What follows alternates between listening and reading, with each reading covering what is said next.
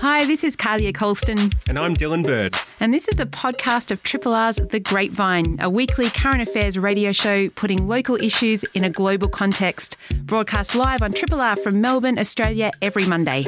Hope you enjoy the podcast. And if you have any feedback or would like to connect, hit us up via the Triple R website. Last month, the state government announced an $800 million levy on property developments intended to fund social housing for vulnerable people. And then less than a fortnight later, it dumped the policy after a negative response from the housing industry. So what now for social housing? Emma King is with VCOSS, the Victorian Council of Social Service. And Emma, it's great to have you on Triple R. And so we did hear about a 1.75% levy, which would kick in a couple of years on new developments. And then the reforms were done, dusted and finished already less than a fortnight later. Can you fill us in on what happened? Oh, look, thank you so much for having me on. Look, this is pretty devastating. So in terms of what we've had is, a situation where there was a proposal put forward that was going to deliver about 1,700 new social housing properties a year. And, the reality is then we've been told that is now not progressing. I think, when you sort of lift above this, it's not really a political issue or a tax issue or a who said what to who issue. It's an issue about homelessness and the fact that we've got a dire need for more social housing and finding the money to pay for it. We've got about 100,000 people, just before COVID, who are languishing on public housing or social housing waiting lists who can't get in. I mean, that's really desperate, and we've got to find a way forward. Absolutely. It's such a pressing need that really sort of needs addressing in the here and now. But, essentially, there was the various kind of people from the property industry and councils as well who were aligned in not supporting this policy. Does that suggest there wasn't enough consultation perhaps going into this to make sure that the relevant players were on board with what the government was doing? Look, I'm not sure. I think that one of the things around this is that no matter which way you look at it, you've got a desperate need for more social housing. I know when I look at other states, for example, not all of them, but some of the other states in Australia and looking overseas, things like inclusionary zoning, they happen. The reality is, so you might have a property development that's being built, and rather than having a levy, the developer's got to give over a certain amount of their property to social housing. So that happens elsewhere. The sky hasn't fallen in, and the reality is it provides some of the homes that we actually need. So irrespective of people choosing to use their power, particularly I think in an election year, it is actually looking, kind of rising above that and looking beyond and saying, well, we need more social housing. We've had the state government, chip in their kind of $5.3 billion to build 12,000 new properties over the next 4 years. But look, we need 6,000 homes a year over 10 years to begin to address the need that we've got. So the public, what's been put in terms of looking at the state government, it's one piece of a puzzle, but we need more than that. So, for example, we need the federal government chipping in. We do need to look at whether it's a levy or some form of inclusionary zoning or both. We've got to look at all of the different parts of the puzzle that kind of need to fit together to address the actual need that we've got. And, irrespective of games that people choose to play, I'm not very interested in that. What I'm interested in is actually saying, well, if I'm sleeping in a car tonight with my daughter, I actually want to know who's going to help me find a home. So let's leave the politics behind and let's look at actually how we address the problem. So now this is off the table, shelved. I'm not sure which version of pause we're using for this particular social housing levy that the state government came out with last month. But what is now in place, Emma? Well, what's in place is that we've got a very long, as I've mentioned, very long waiting list for people who can't get a home. We do have the state government that's given their $5.3 billion to build 12,000 properties over 4 years. But what's in place is a really long waiting list. So it's great that that's there, but we do need the federal government to step up. We're heading pretty close to a federal election, and I think it's really important that we put pressure on for them to step up and deliver. And no matter how you look at it, we're going to have to look at other measures to draw the amount of investment in that we need to deliver the social housing that we need for our community. And I think it's really interesting that we're having this discussion and watching, the show that's played out over the last couple of weeks, because no matter what, we need more homes. And I do think that during COVID, people became a bit more compassionate around the desperate need that we saw in our community for people who were doing it really tough, people who were desperately impacted by COVID.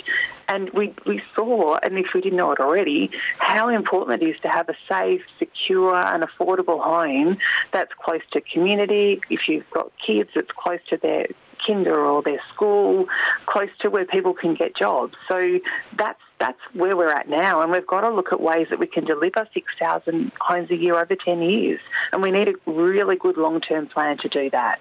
Yeah, absolutely. And I mean, I'm also thinking about us talking, in the context of the floods up north as well, and just it's so clear to see how important it is to have a safe, secure home, and, hearts go out to everyone who's affected by those, of course. But I note there's been a new report from the Australian Council for Social Service detailing how poverty and income inequality is sort of worse than it was pre-pandemic. And I mean, as you alluded to, there were these measures and policies put in place as sort of emergency measures, I suppose, that did lift a whole lot of people out of poverty, pretty much overnight. From where you sit, what's the current state of things for people in Victoria? Just sort of how hard are some people doing it at this stage of the pandemic?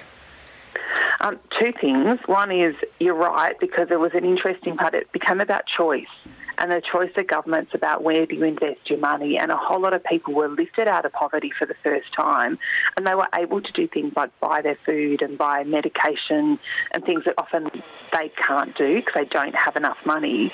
And, we know that we desperately need to address that situation. So what we are seeing on the ground is we're seeing people who are doing it really hard, people who lost their jobs in COVID, people who might be able to pick up work now, but they're not necessarily getting the same number of hours. And it's one of the things that's hidden in the unemployment figures, because if you get an hour of work a week, you're not considered unemployed, so you don't show up in those figures. And we know that for a number of people, it's really tough. The reality is they don't have the jobs they did before the pandemic. We look at a whole range of different industries that are just starting to get going in what we think might be a bit of a bumpy time ahead, and whether that be the music industry, whether that might be looking at our hospitality industry.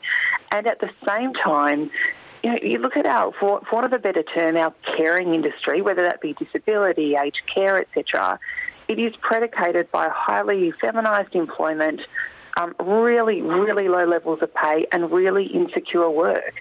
And if we are going to value the people who work in our industries that are critically important, we have to pay them properly. We have to give them decent hours and make sure they've got enough money to make ends meet. Because I think that this irony when we look at our care sector, that they're the very people who are going to be calling on our frontline organisations for help even when they've got a job because they don't have enough money to make ends meet.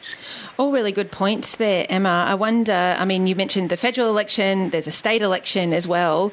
What's your sense of how these kinds of issues are going to be dealt with in the kind of context of the federal and state election, both happening this year in Victoria? Going by this particular housing policy, it perhaps doesn't bode well for bold reform. What's your thoughts? Yeah, I think it's really interesting. What we're seeing in terms of the top thing on people's minds is cost of living. And that's a bit different if you look back, and not to say that education, etc., doesn't count, because it certainly still does. But we're seeing cost of living front and centre, and I think that probably speaks to the really challenging time that we've just gone through. And obviously it's always an issue, but it's particularly an issue at the moment, because when you've got the situation where people are literally saying, well, I have to make the so-called choice between do I put 3 meals on the table or do I buy my medication for the week?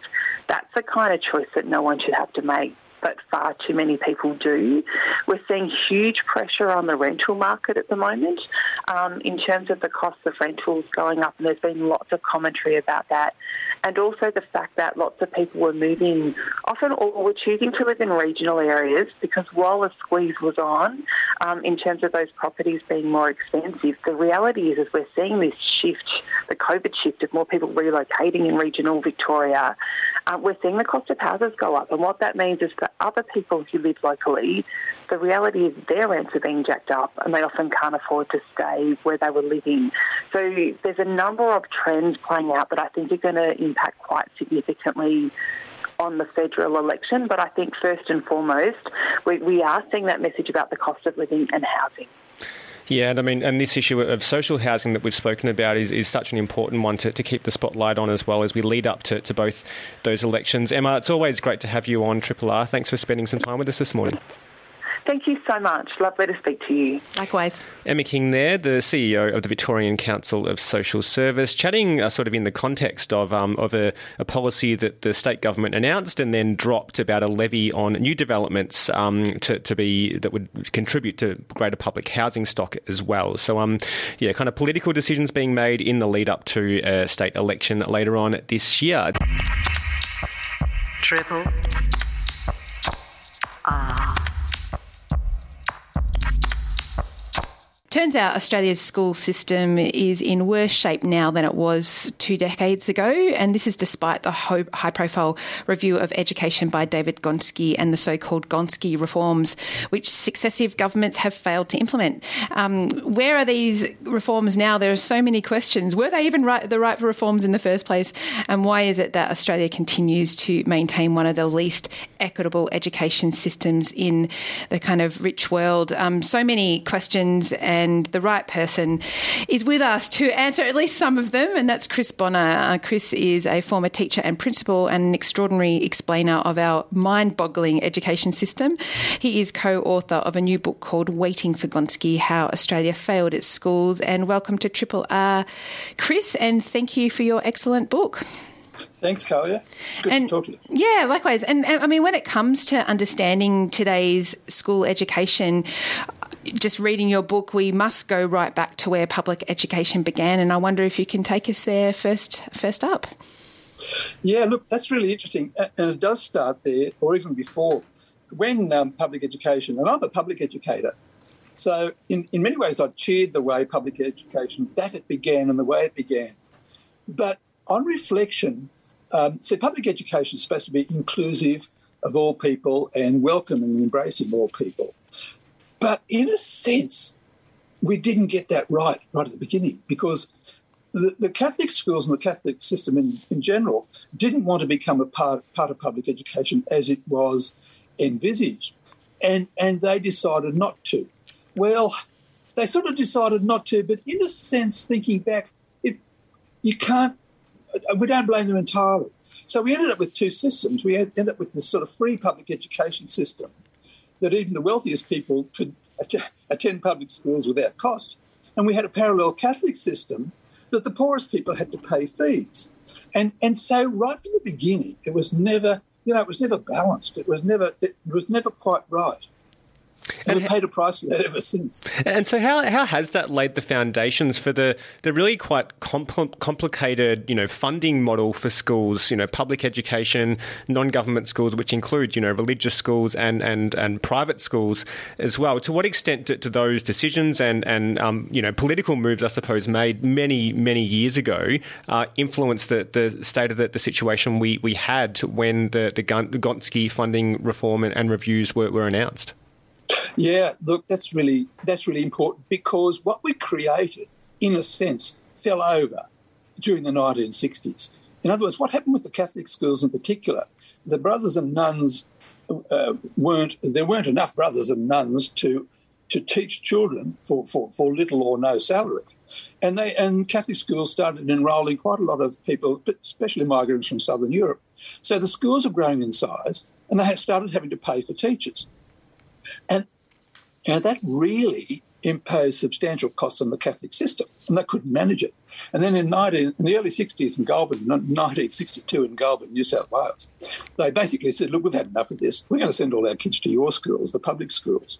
And the governments reeled back in horror and said, oh, my goodness, we can't afford to pay for this. And that began the funding of non-government schools in Australia. Well, symbolically it began the funding of non-government schools in Australia.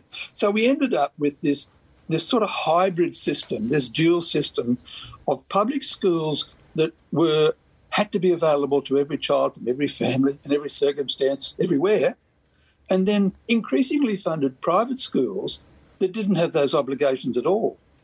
So we ended up with a very, very lopsided, unlevel playing field system.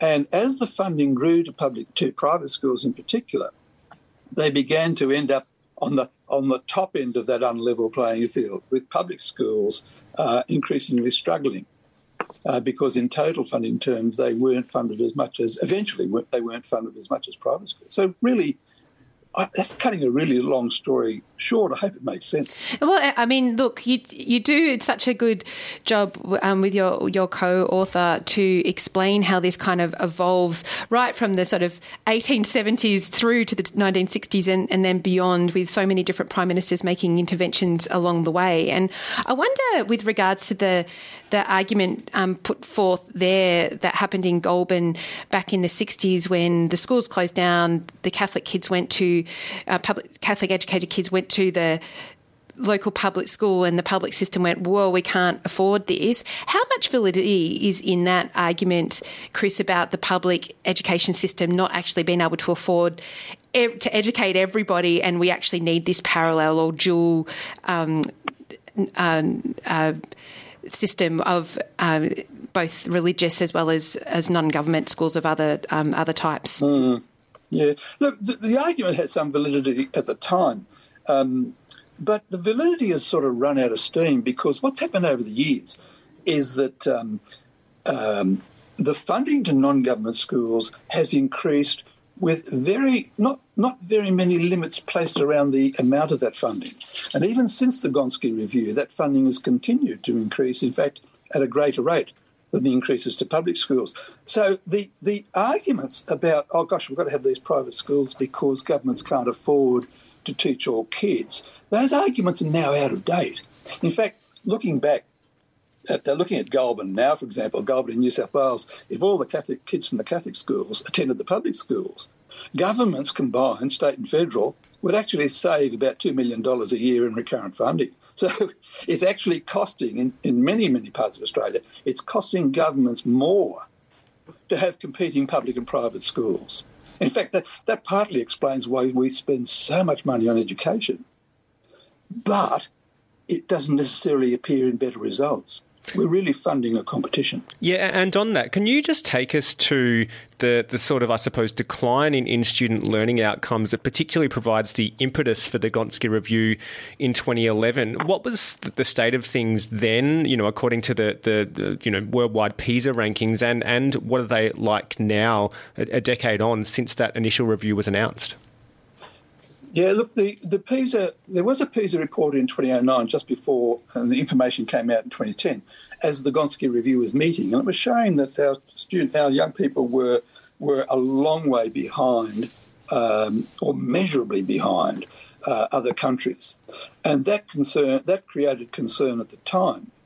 But what's happened since then, using the same types of measures, is that we've fallen even further behind, and that created a bit of, I suppose you could call it in a sense of moral panic, but with good reason. We had to really review. The review was absolutely essential to find out what is it that's making this difference in Australia and keeping us from falling behind, and making us fall behind equivalent countries. And the review itself pinged a few reasons why. We were not appropriately funding the most disadvantaged in our communities. That's a given. I mean, if you think of a glass half full and being a half-funded school and a glass full, the funded school next to it, properly funded school, you know which glass it's best to add the water to. It's best to add the resources where it's going to make the difference, in that half-full glass. And so that was a big driver for the Gonski review. But there's something else, and I don't know whether this is the time to talk about it now, and that is what also was happening we were crowding disadvantaged kids into crowding struggling kids into already disadvantaged schools. And that was a real deal breaker in the sense that fixing that problem would have been a tremendous achievement of the review. What the Gonski review found is that we were doing this, but it did very little about it. And it is now a critical factor because what Gonski found in 2010 and 11 is now worse today. We are more than ever putting our struggling kids in disadvantaged schools, or that's the way it's ending up. It's not necessarily conscious decisions. In fact, the conscious decisions are those made by people who have choices, and they are scrambling to put their kids in more advantaged schools. We sometimes talk about that as a drift from public to private schools, but it's happening within the public system itself, and to a lesser extent within the private system. There's this scramble. What that means is that we've got a very high concentration of strugglers in disadvantaged schools, and the reasons I'll explain in a minute, if you want, that is really pulling down our overall achievement levels in Australia and showing us to be relatively poor performers next to similar countries. And I mean, that comparison, is really important as a way of understanding that we're not getting, the educational opportunities for all our kids that, public education or education in general promises. And where does Gonski fit then? Because on one hand, it's been the great hope, hasn't it, that these reforms, when implemented, if ever implemented in full, might actually start to address that gap between the highest performing and the lowest performing students, Chris. But it hasn't delivered that, and in fact, the gap is wider than ever. Is there a simple answer to why? I think the answer lies in this enrolment separation between high SES and low SES schools. And we can measure how this is increasing over the last 10 years. Interestingly, around about the same time as the Gonski review, Julia Gillard established the My School website. And yes, there were a lot of complaints about it at the time, and I agree with most of those. But it provided school by school, year by year data about what was happening to our schools. And we're able to measure the way that kids are shifting from low SES to high SES schools. High SES schools are growing in size, and low SES schools are just static. And low SES schools, the achievement rates are falling behind. So that's the pattern. Would Gonski have done anything about that if it had been implemented? To some extent, because in shifting fund to low SES schools, if that was done and done properly, it would have made these schools more attractive. They would have been better resourced. They would have started attracting back those other really important resources. And I'm not talking about money here. I'm talking about aspirant kids, the kids that really try to do well at school and who are bailing out of low SES schools. If we could get those kids back and balance the enrolment of our schools, a lot of those other problems would go away. We're speaking with Chris Bonnor, former teacher and secondary school principal, and he's also co-author of a really fascinating and detailed book called Waiting for Gonski, How Australia Failed Its Schools. And, as with any major reform, you can see the power of lobbyists kind of as a thread through this book. Whenever there's a review of this type, it's kind of a national review, there's always going to be some interest and sometimes powerful interests who try to influence the proposals that might come out of that and what might be politically feasible for any given government. But we see that there is some level of kind of being on the same page with Gonski that maybe hadn't happened for quite some time. And in the book, it was really interesting to me that you outline how, on the one hand, the Gonski review did acknowledge that power of peer effects. So having aspirational students in schools with a bunch of other students from kind of a mix of demographic backgrounds results in sort of higher educational outcomes overall, but then was in a way preserving this kind of demographic segregation by allowing non-government schools to continue charging fees at their discretion regardless of the level of public funding. So this idea that if a school did receive a certain portion of public funds to raise its educational outcomes, then that should impact on what kind of fees it might be able to have for students who are going to those schools. To what extent has that been sort of a hamstring on what Gonski could achieve and what governments were willing to put in place? Yeah, and this goes back, Dylan, this goes right back to the mid-1970s, to the Carmel Review, because the Carmel Review also declined to address the reality that some schools are receiving government funding and charging fees at the same time, whereas other schools were just funded by governments. And yes, the Gonski Review failed to address that. The feeling was, gosh, if fees are paid by parents, this adds to the total store of resources for schools right across Australia.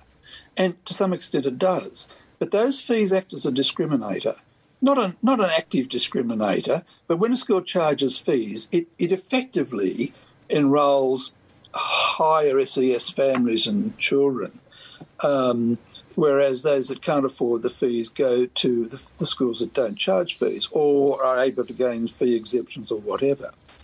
And that discriminator it was left in place after the Gonski Review. And unsurprisingly, the fees just kept on rising, particularly in the high-fee schools.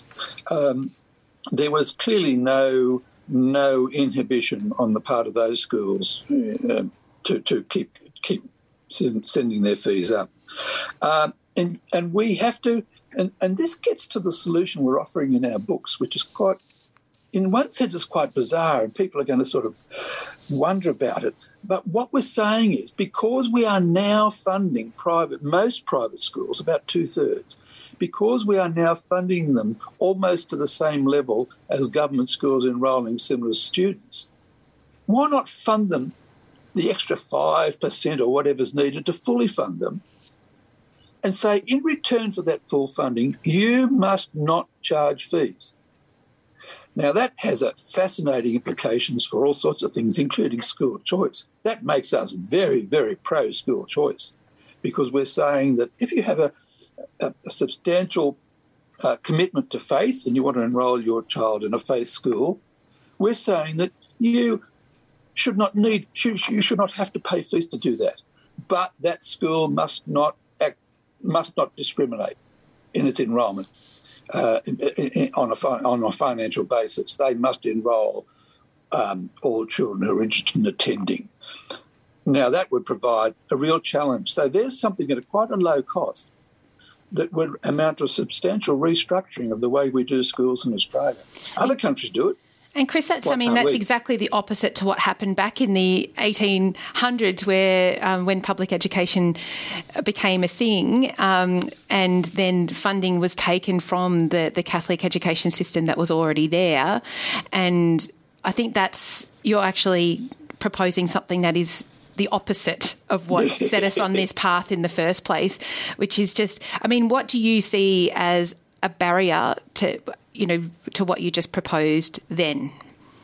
That's a good point, Charlie. We did make that mistake then, and we made that mistake in an opposite way to countries like Canada in the late 1860s. Canada incorporated its Catholic schools into effectively the state-provided system, but they were still allowed to be Catholic schools. They were fully funded, and they could retain their Catholic special character. So, sorry, Carly, I missed the second part of your question. I want to ask another question. Going to the politics, we're seeing review after review of aged care. We've had the same for mental health as well, and a whole range of different areas that are called these kind of wicked policy issues in Australia. Yes. And I wonder, when it comes to education and the many reviews we've had over many decades and the inability for any reform to actually address the kind of disadvantage we have in education and that we're reinforcing through education, how much here should we be looking to politics as the reason why these reform in education doesn't get off the ground? Look, it is, and it is also the interest groups, the pressure groups in Australia and the political parties, in very loose terms, line up on one side promoting equity in funding and funding the need where the need is greatest, and that tends to be the Labor Party, the Greens, and the school sector unions. On the other side, you've got the Catholic and independent school peak groups that tend to push back against that, And one of the dictums that they enforced on Julia Gillard was that no school should lose $1 in any change. So in the end, Gillard and Gonski, in a sense, had to come up with a solution that meant that no school was going to be worse off. Now, if you've got a limited budget to fund schools right across Australia, the notion of keeping well-funded schools ahead of the game and not reducing their funding in any way is a real nonsense. But, of course, that really excited virulent opposition from the non-gov school peak groups and, of course, from the coalition parties, the National Party and the Liberal Party. And the coalition parties and the non-government school peak groups formed a very strong alignment that went right back to the 1960s. And Chris, just while we've got you, I mean, this doesn't go exactly to what's covered in the book, but obviously there's been a whole lot of disruption to education over the past couple of years, and there's real concerns about the kind of disadvantage that we've spoken about this morning being exacerbated in the years ahead with, some students maybe not having the most sort of stable home life and not getting the education they might if they were in the classroom, whereas others might have actually benefited from being in a focused environment with dedicated support if that was available. How concerned are you about just how these kinds of issues of disadvantage and the haves and the have-nots, the gap between those worsening in the years ahead, given what we've experienced over the past couple of years? Yeah, look, every time we get a disruption, every time we say, for example, the last couple of years, on average, students don't seem to have been greatly disadvantaged by the on and off functioning of schools in the last 2 years. But a closer examination shows that the most disadvantaged students are falling further behind. Another crisis is emerging in the area of teacher supply. And you don't have to look very hard to find that the schools that are really struggling because they can't get the teachers they need are the public sector schools, including in the bush, and those teaching the most disadvantaged children. We know that now just from scanning the data that comes out of schools. So really, if anything goes wrong with the system, as has happened in the last 2 years, some kids miss out far more than others. So it goes to the heart of the question, should we then just quietly renovate the system we have, or really is it time for a rebuild from the ground up? Yeah, and I guess the reality is that what we're looking at and what we're looking to address as a society is that a child's family situation, socio-economic situation, does dictate their educational opportunity, and our education system at the moment is entrenching that. I mean, I'm not overstating it there, I don't think, Chris. And I mean, you put forward an idea this morning of just funding all schools on the requirement that then there's no additional fees levied. Is that the kind of level of reform we're looking at now to start to level that playing field? In a sense, Carly, we've got to go back in history, as I say, to Canada in the mid-19th century, or to New Zealand in the 1970s, or to Britain after the Second World War, and to most of Europe today, where the norm is to have the church schools as part of the state's provision of education. And without any controversy, without any blowback or whatever, it doesn't seem to matter. It's just accepted. Because we went down this different path, we've created a sort of a one-way track for ourselves. And you're right, going back is going to be really, really hard. But we've got to look at other countries. And the Gonski Review should have and could have done this, to look at practices overseas and to see if there are essentially structural reasons why we're in the pickle we're in. But they didn't go far enough. They decided really on a renovation and a lick of paint here, a lick of paint there, but that's not going to work anymore. No, and it hasn't worked now. Chris Bonnor, thank you so much for being on Triple R, and congratulations on the book. Triple R on FM, digital, online and via the app. Thanks so much for being here. It means a lot. Last week, it was announced that the popular music streaming interface and online store Bandcamp is set to be acquired by Epic Games, a massive gaming company behind the likes of Fortnite. For years, Bandcamp has been celebrated as an artist-first platform which allows anyone selling music and merch through the site to set their own prices and receive the lion's share of revenue when they make a sale. But this latest news has prompted some concerns about whether the site will continue to benefit independent artists as it always has, or go more in the way of other streaming services that deliver very little revenue to content creators.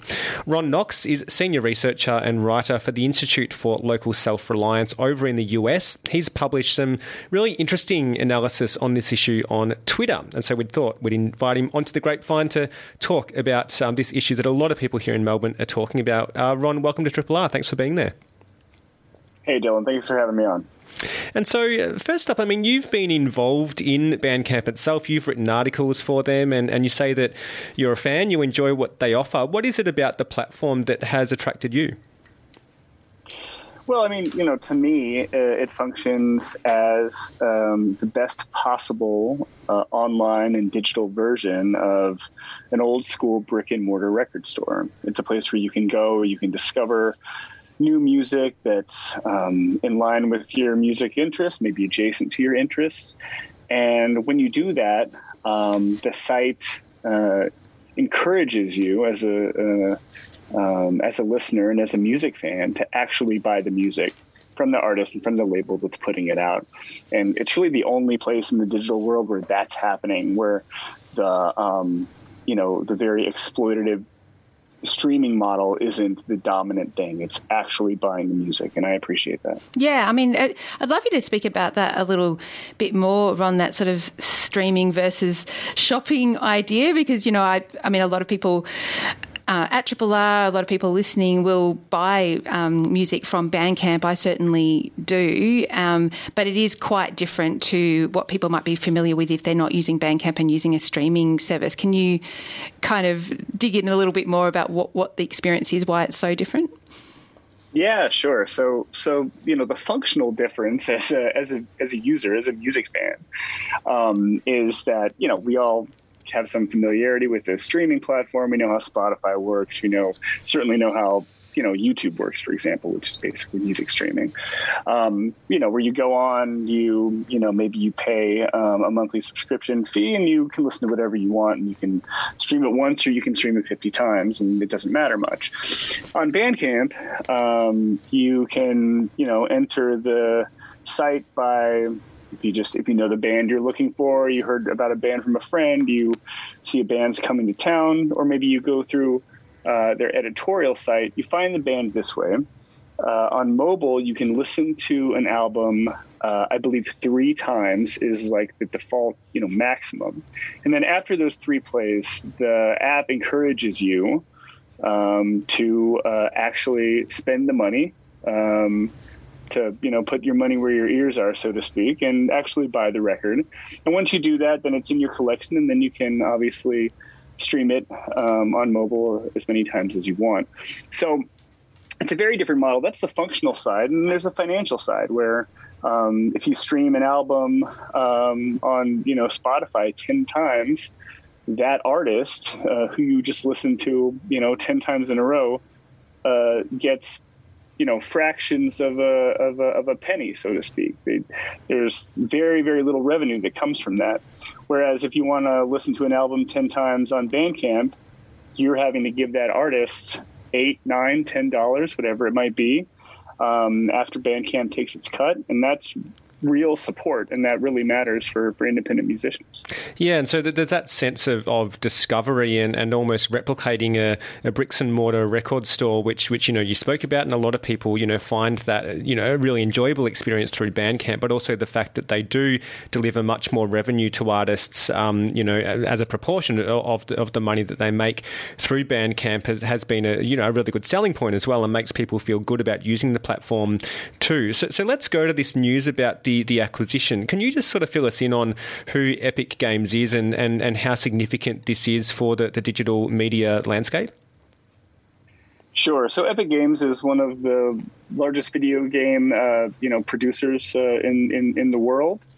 multi-billion-dollar company and makes, Fortnite certainly is their headline game among many others. It's a absolutely massive company, and beyond just the world of video games, Epic is very, very deep into this idea of content, content of all varieties and the various ways that people consume content, whether it's, playing a video game or watching a Twitch stream or watching, VOD on YouTube or whatever it might be. This is what Epic Games does, and this is what really drives its business model, which is these kind of, these micro payments, these aftermarket sales of various things on the game.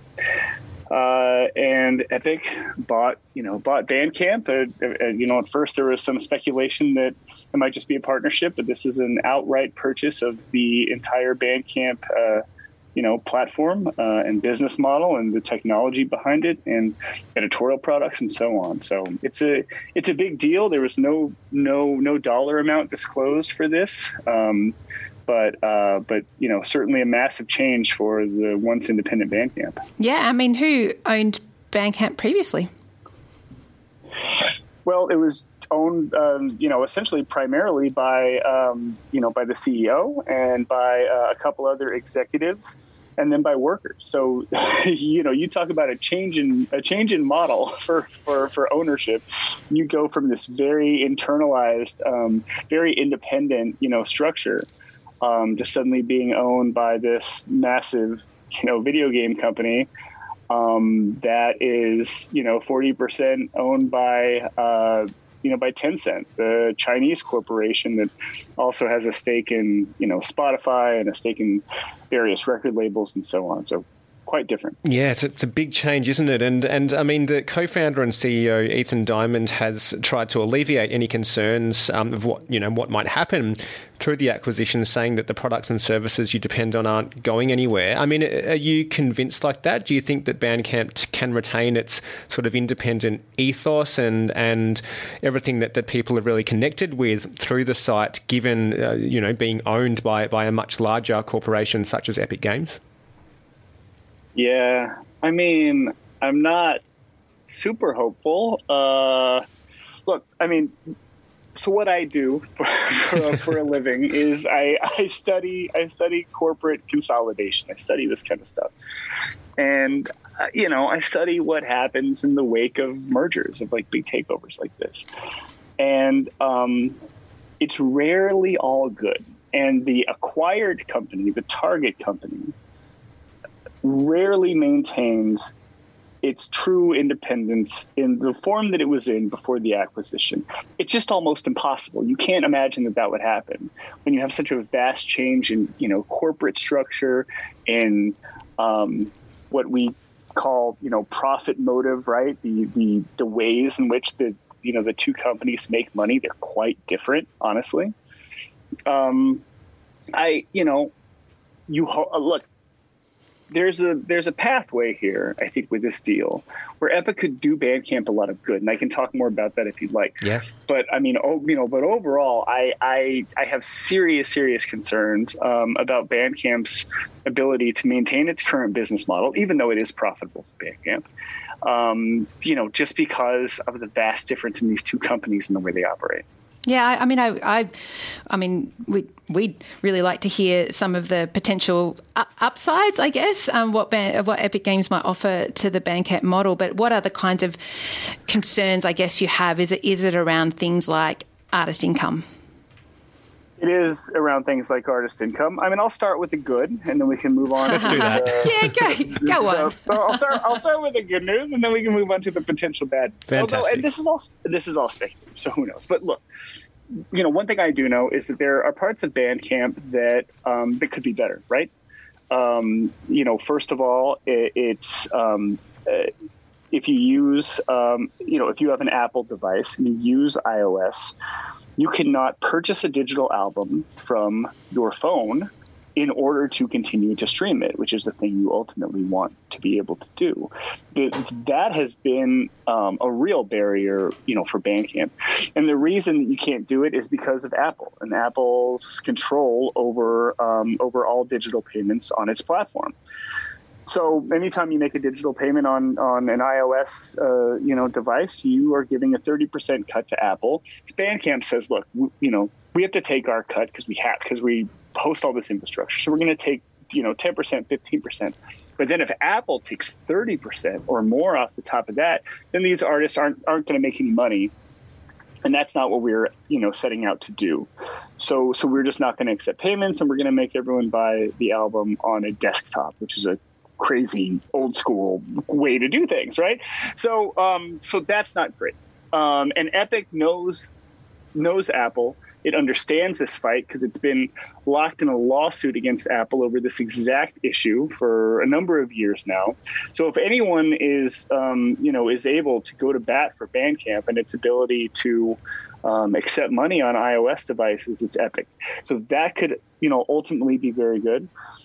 Also, Epic just has a lot of really kind of interesting interfaces, interesting technology that could help Bandcamp be better. Its app is a little bit clunky. You can't make a playlist on it, for example. There are just these weird, shortcomings that you think, okay, a little bit of money, a little bit of investment, a little bit of experience might help.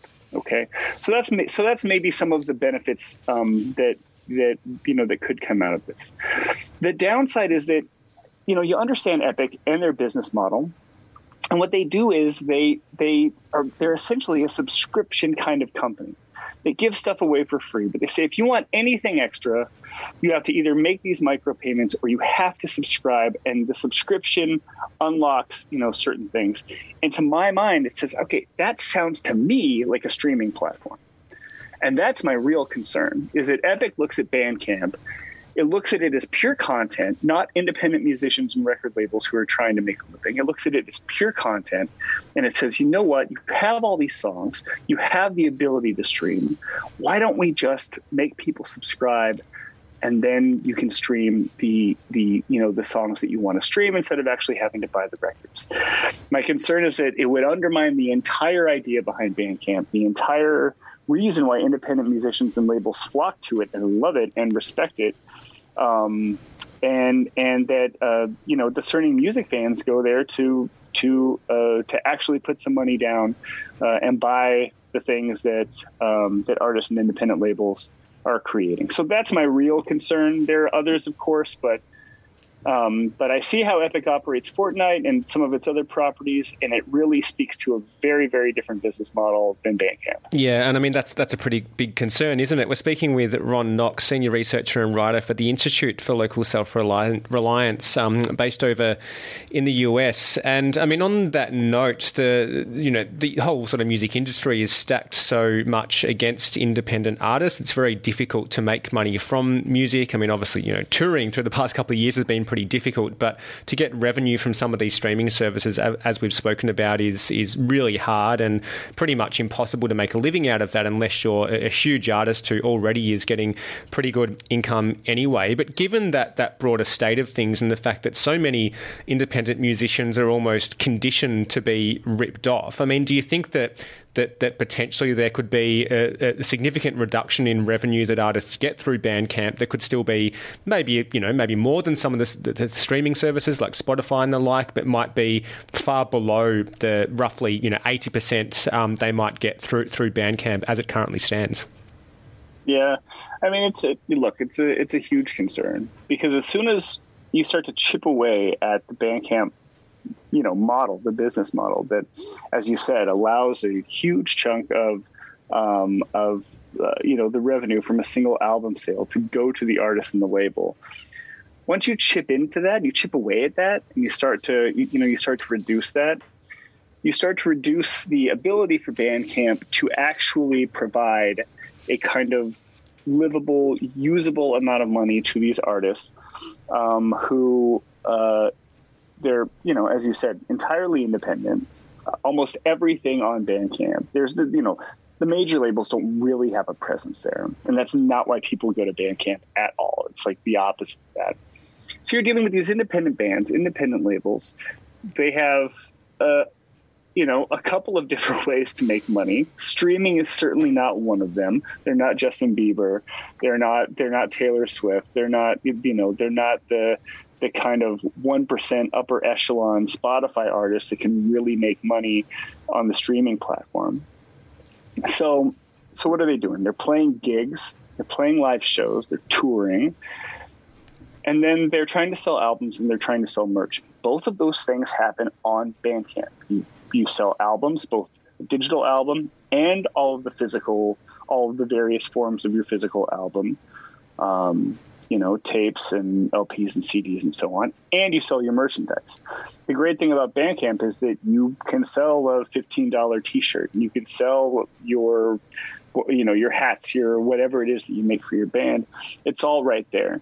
And that, that is important. You can't tour everywhere. As a band, you can't tour everywhere, especially over the last 2 years. I mean, you basically haven't been able to tour at all, more or less.